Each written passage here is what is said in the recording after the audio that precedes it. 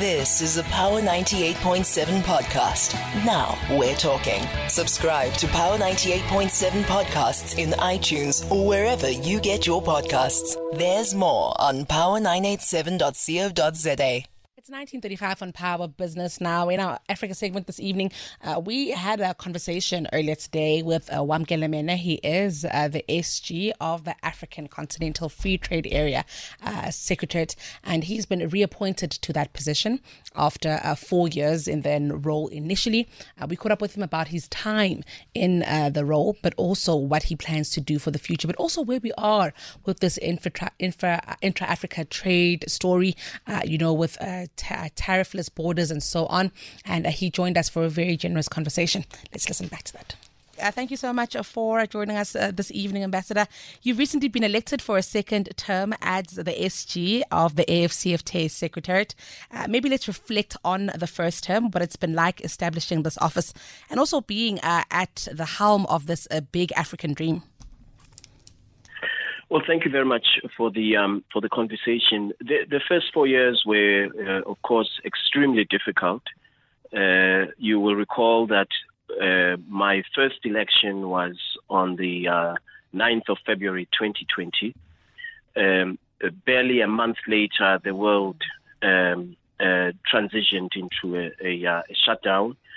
The African continent here, 42 countries were either in a full or partial lockdown.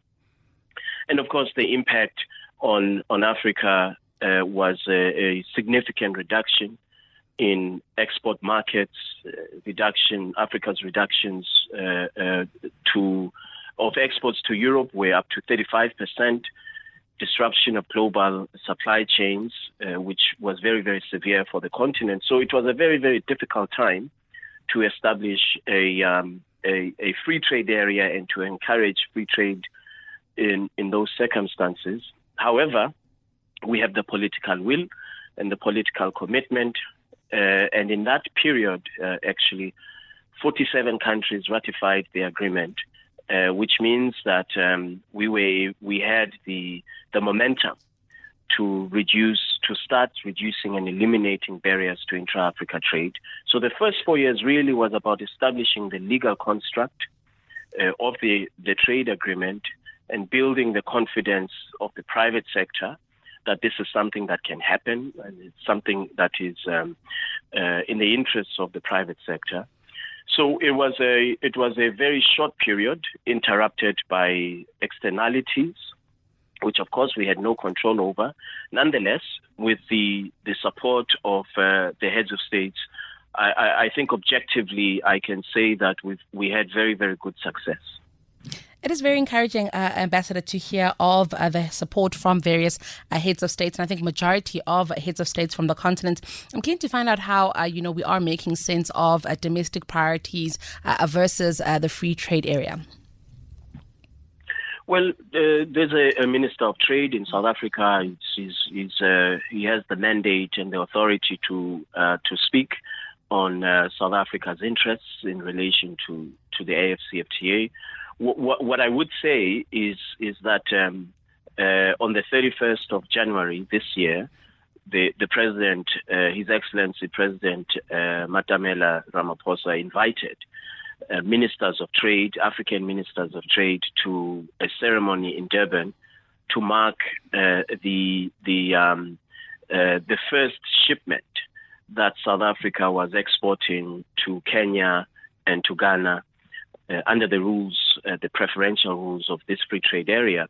That, of course, signaled that South Africa is exporting and that South Africa is ready to take advantage of this free trade agreement, including other countries in SACU, Lesotho, Namibia, Eswatini, Botswana, who, as members of SACU, have also signaled that they are ready.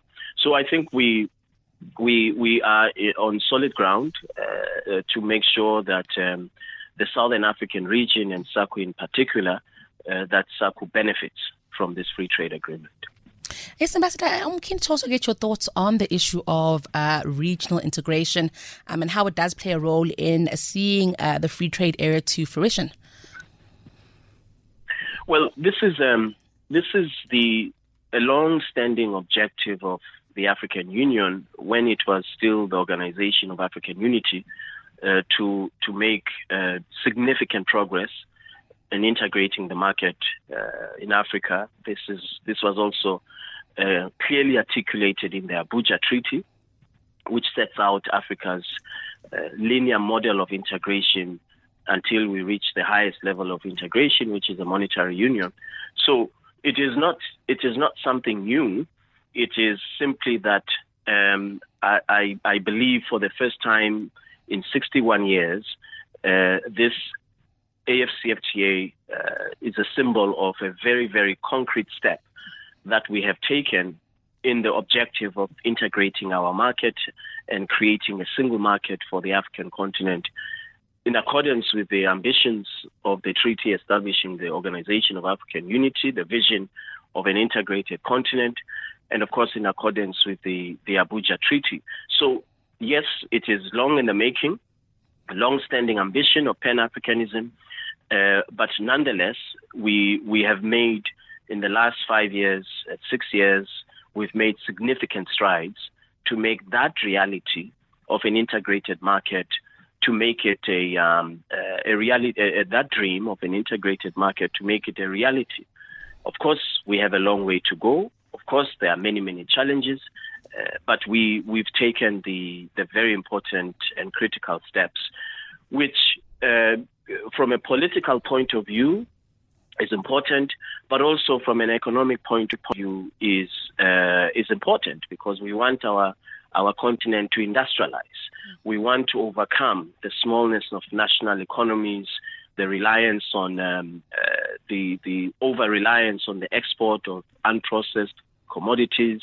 We have 42 currencies on the continent. We want to overcome all of these challenges by establishing a single market. So it's a twofold objective. One is political economy consideration, and then the other objective, of course, is, as I say, creating a single market. Ambassador, I must also ask you about, just the realities that we see on the African continent. We know that the various economies are hardly homogenous. It is very, very different realities everywhere. And a big question that comes up is the issue of infrastructure readiness. How are we taking stock of this in the development of the free trade area? The infrastructure deficit in Africa is estimated to be over $130 billion annually. This is according to the African Development Bank. And we're fully conscious of the fact that if we do not have trade supporting infrastructure, we will not reach our ambition of doubling intra-Africa trade by the year 2035. And so a critical component of the success that we desire is enhanced and improved trade supporting infrastructure.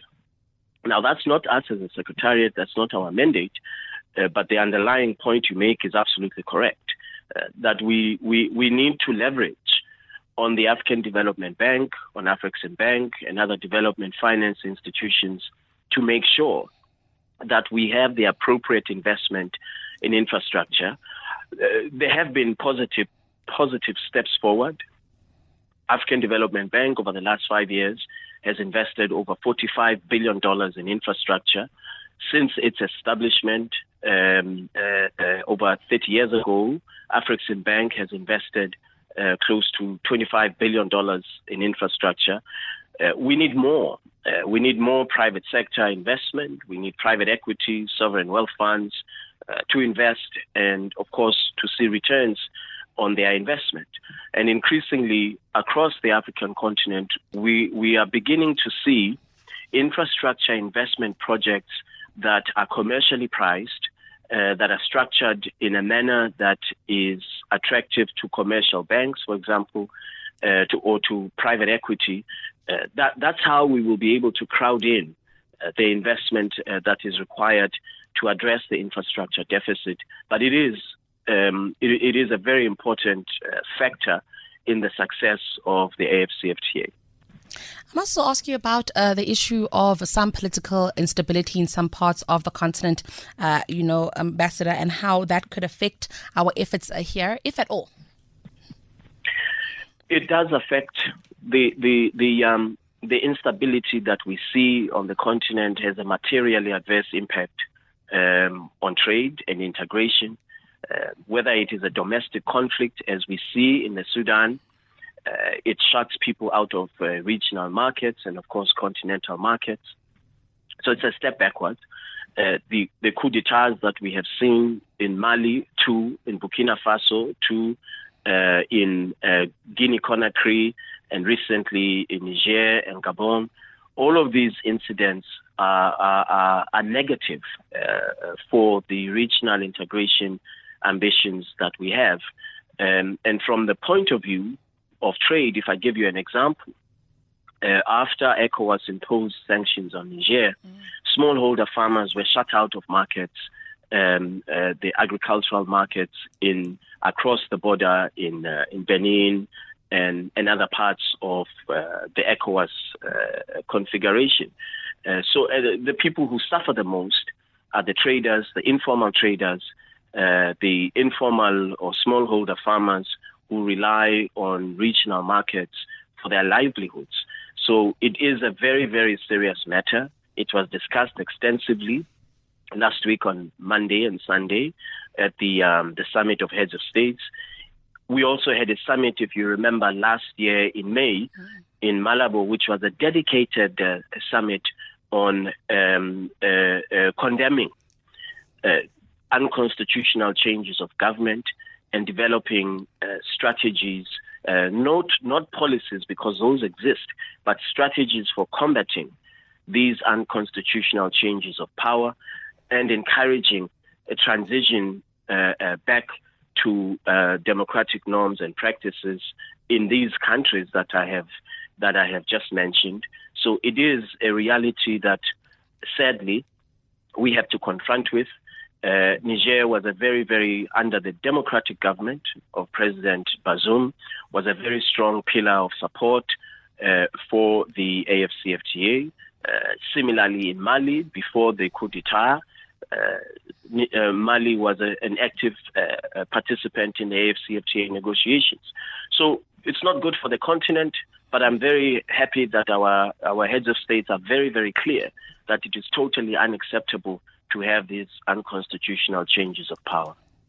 Very encouraging, I think, Ambassador, to hear of the open condemnation of all of it. I'm also keen to hear more about, the AFCFTA and how it works with other continents. We know this is an African project by Africans, for Africans. Are we finding that we're already speaking to other parts of the world, whether it's Southeast Asia or it could be even the West, on how we could enhance the AFCFTA, or are we not quite there yet? Yes, the AFCFTA is not a customs union. Therefore, we do not have the legal authority as a Secretariat to negotiate on behalf of the African Union vis-à-vis the US, China, or any other country around the world. Unlike the European Union, for example, that through the Lisbon Treaty, the European Union Commission does have that authority to talk on behalf of the 27 member states. So I think that distinction is very important to underscore. However, we have been approached by other countries around the world who have an interest to learn from us. We are the very first free trade area to have a protocol on women and youth in trade. We are the first free trade area to have such elaborate provisions on digital trade. There are free trade areas that have provisions on digital trade. NAFTA, for example, has provisions on digital trade, but we've gone beyond that. We are not in the protocol on digital trade of the AFCFTA. We don't just provide market access, but we also have very, very strong digital inclusion provisions for SMEs, for young entrepreneurs, to enable them to access new markets through the protocol on digital trade. So there are a lot around the world who are observing from us how we've been able to do this in such a short space of time. and that is a very, very welcome development. I'm actually glad you mentioned the issue of youth and women, Ambassador. Can we please talk about that and the developments so far when it comes to the AfCFTA and even, the deliberate work that it is taking to ensure that this trade area is something that is very inclusive for the continent? What we've learned from the experience in the WTO and also in other regional economic communities or free trade areas around the world is that if you have a free trade area whose focus is exclusively market access, mercantilism, you are not going to succeed to the extent that it benefits only large corporations. So we have made a very, very deliberate effort to make sure that this free trade area has very strong industrial development components, very strong inclusion components, and we've taken, for example, concrete steps in the area of ensuring that there's industrial development across the continent. We've established the AfCFTA Adjustment Fund so that a country that does have this industrial development deficit has access to the fund to support its efforts to enhance its industrial capabilities. In the area of inclusion, I mentioned the Protocol on Women and Youth in Trade, which is the first of its kind around the world, as well as the Protocol on digital trade. We have established platforms of dialogue between ourselves, youth formations, ourselves as a Secretariat, and women-owned businesses to receive instructions from them about how they want this trade agreement to be implemented in their benefit, to their benefit, so that they see the benefits beyond the large corporations, which should and shall benefit. So we have made a very, very deliberate effort to build a new narrative about how trade agreements can actually, beyond enhancing trade flows between countries, how trade agreements can actually be an instrument for development. And this is something that has been missing in the global debate on globalization and free trade areas as a subset of globalization. So we've actually changed the narrative to become a positive narrative that it can be done, that you can have market access, free markets, in a trade agreement that has very strong development features to it. Of course, we have to implement it. That's the next step. We've got to make sure that we implement the agreement, and that's what we'll be focusing on the next 4 years. It will take, obviously, longer than 4 years, but we need to start somewhere. It is very exciting, some of the developments that have come out of here, Ambassador. I'm also keen to speak about the Pan-African Payments and Settlement System, what that work's been like and how we're tracking. Well, the Pan-African Payments and Settlement System really is a brainchild of the Afrexim Bank. It's something that they have been thinking about for a long time.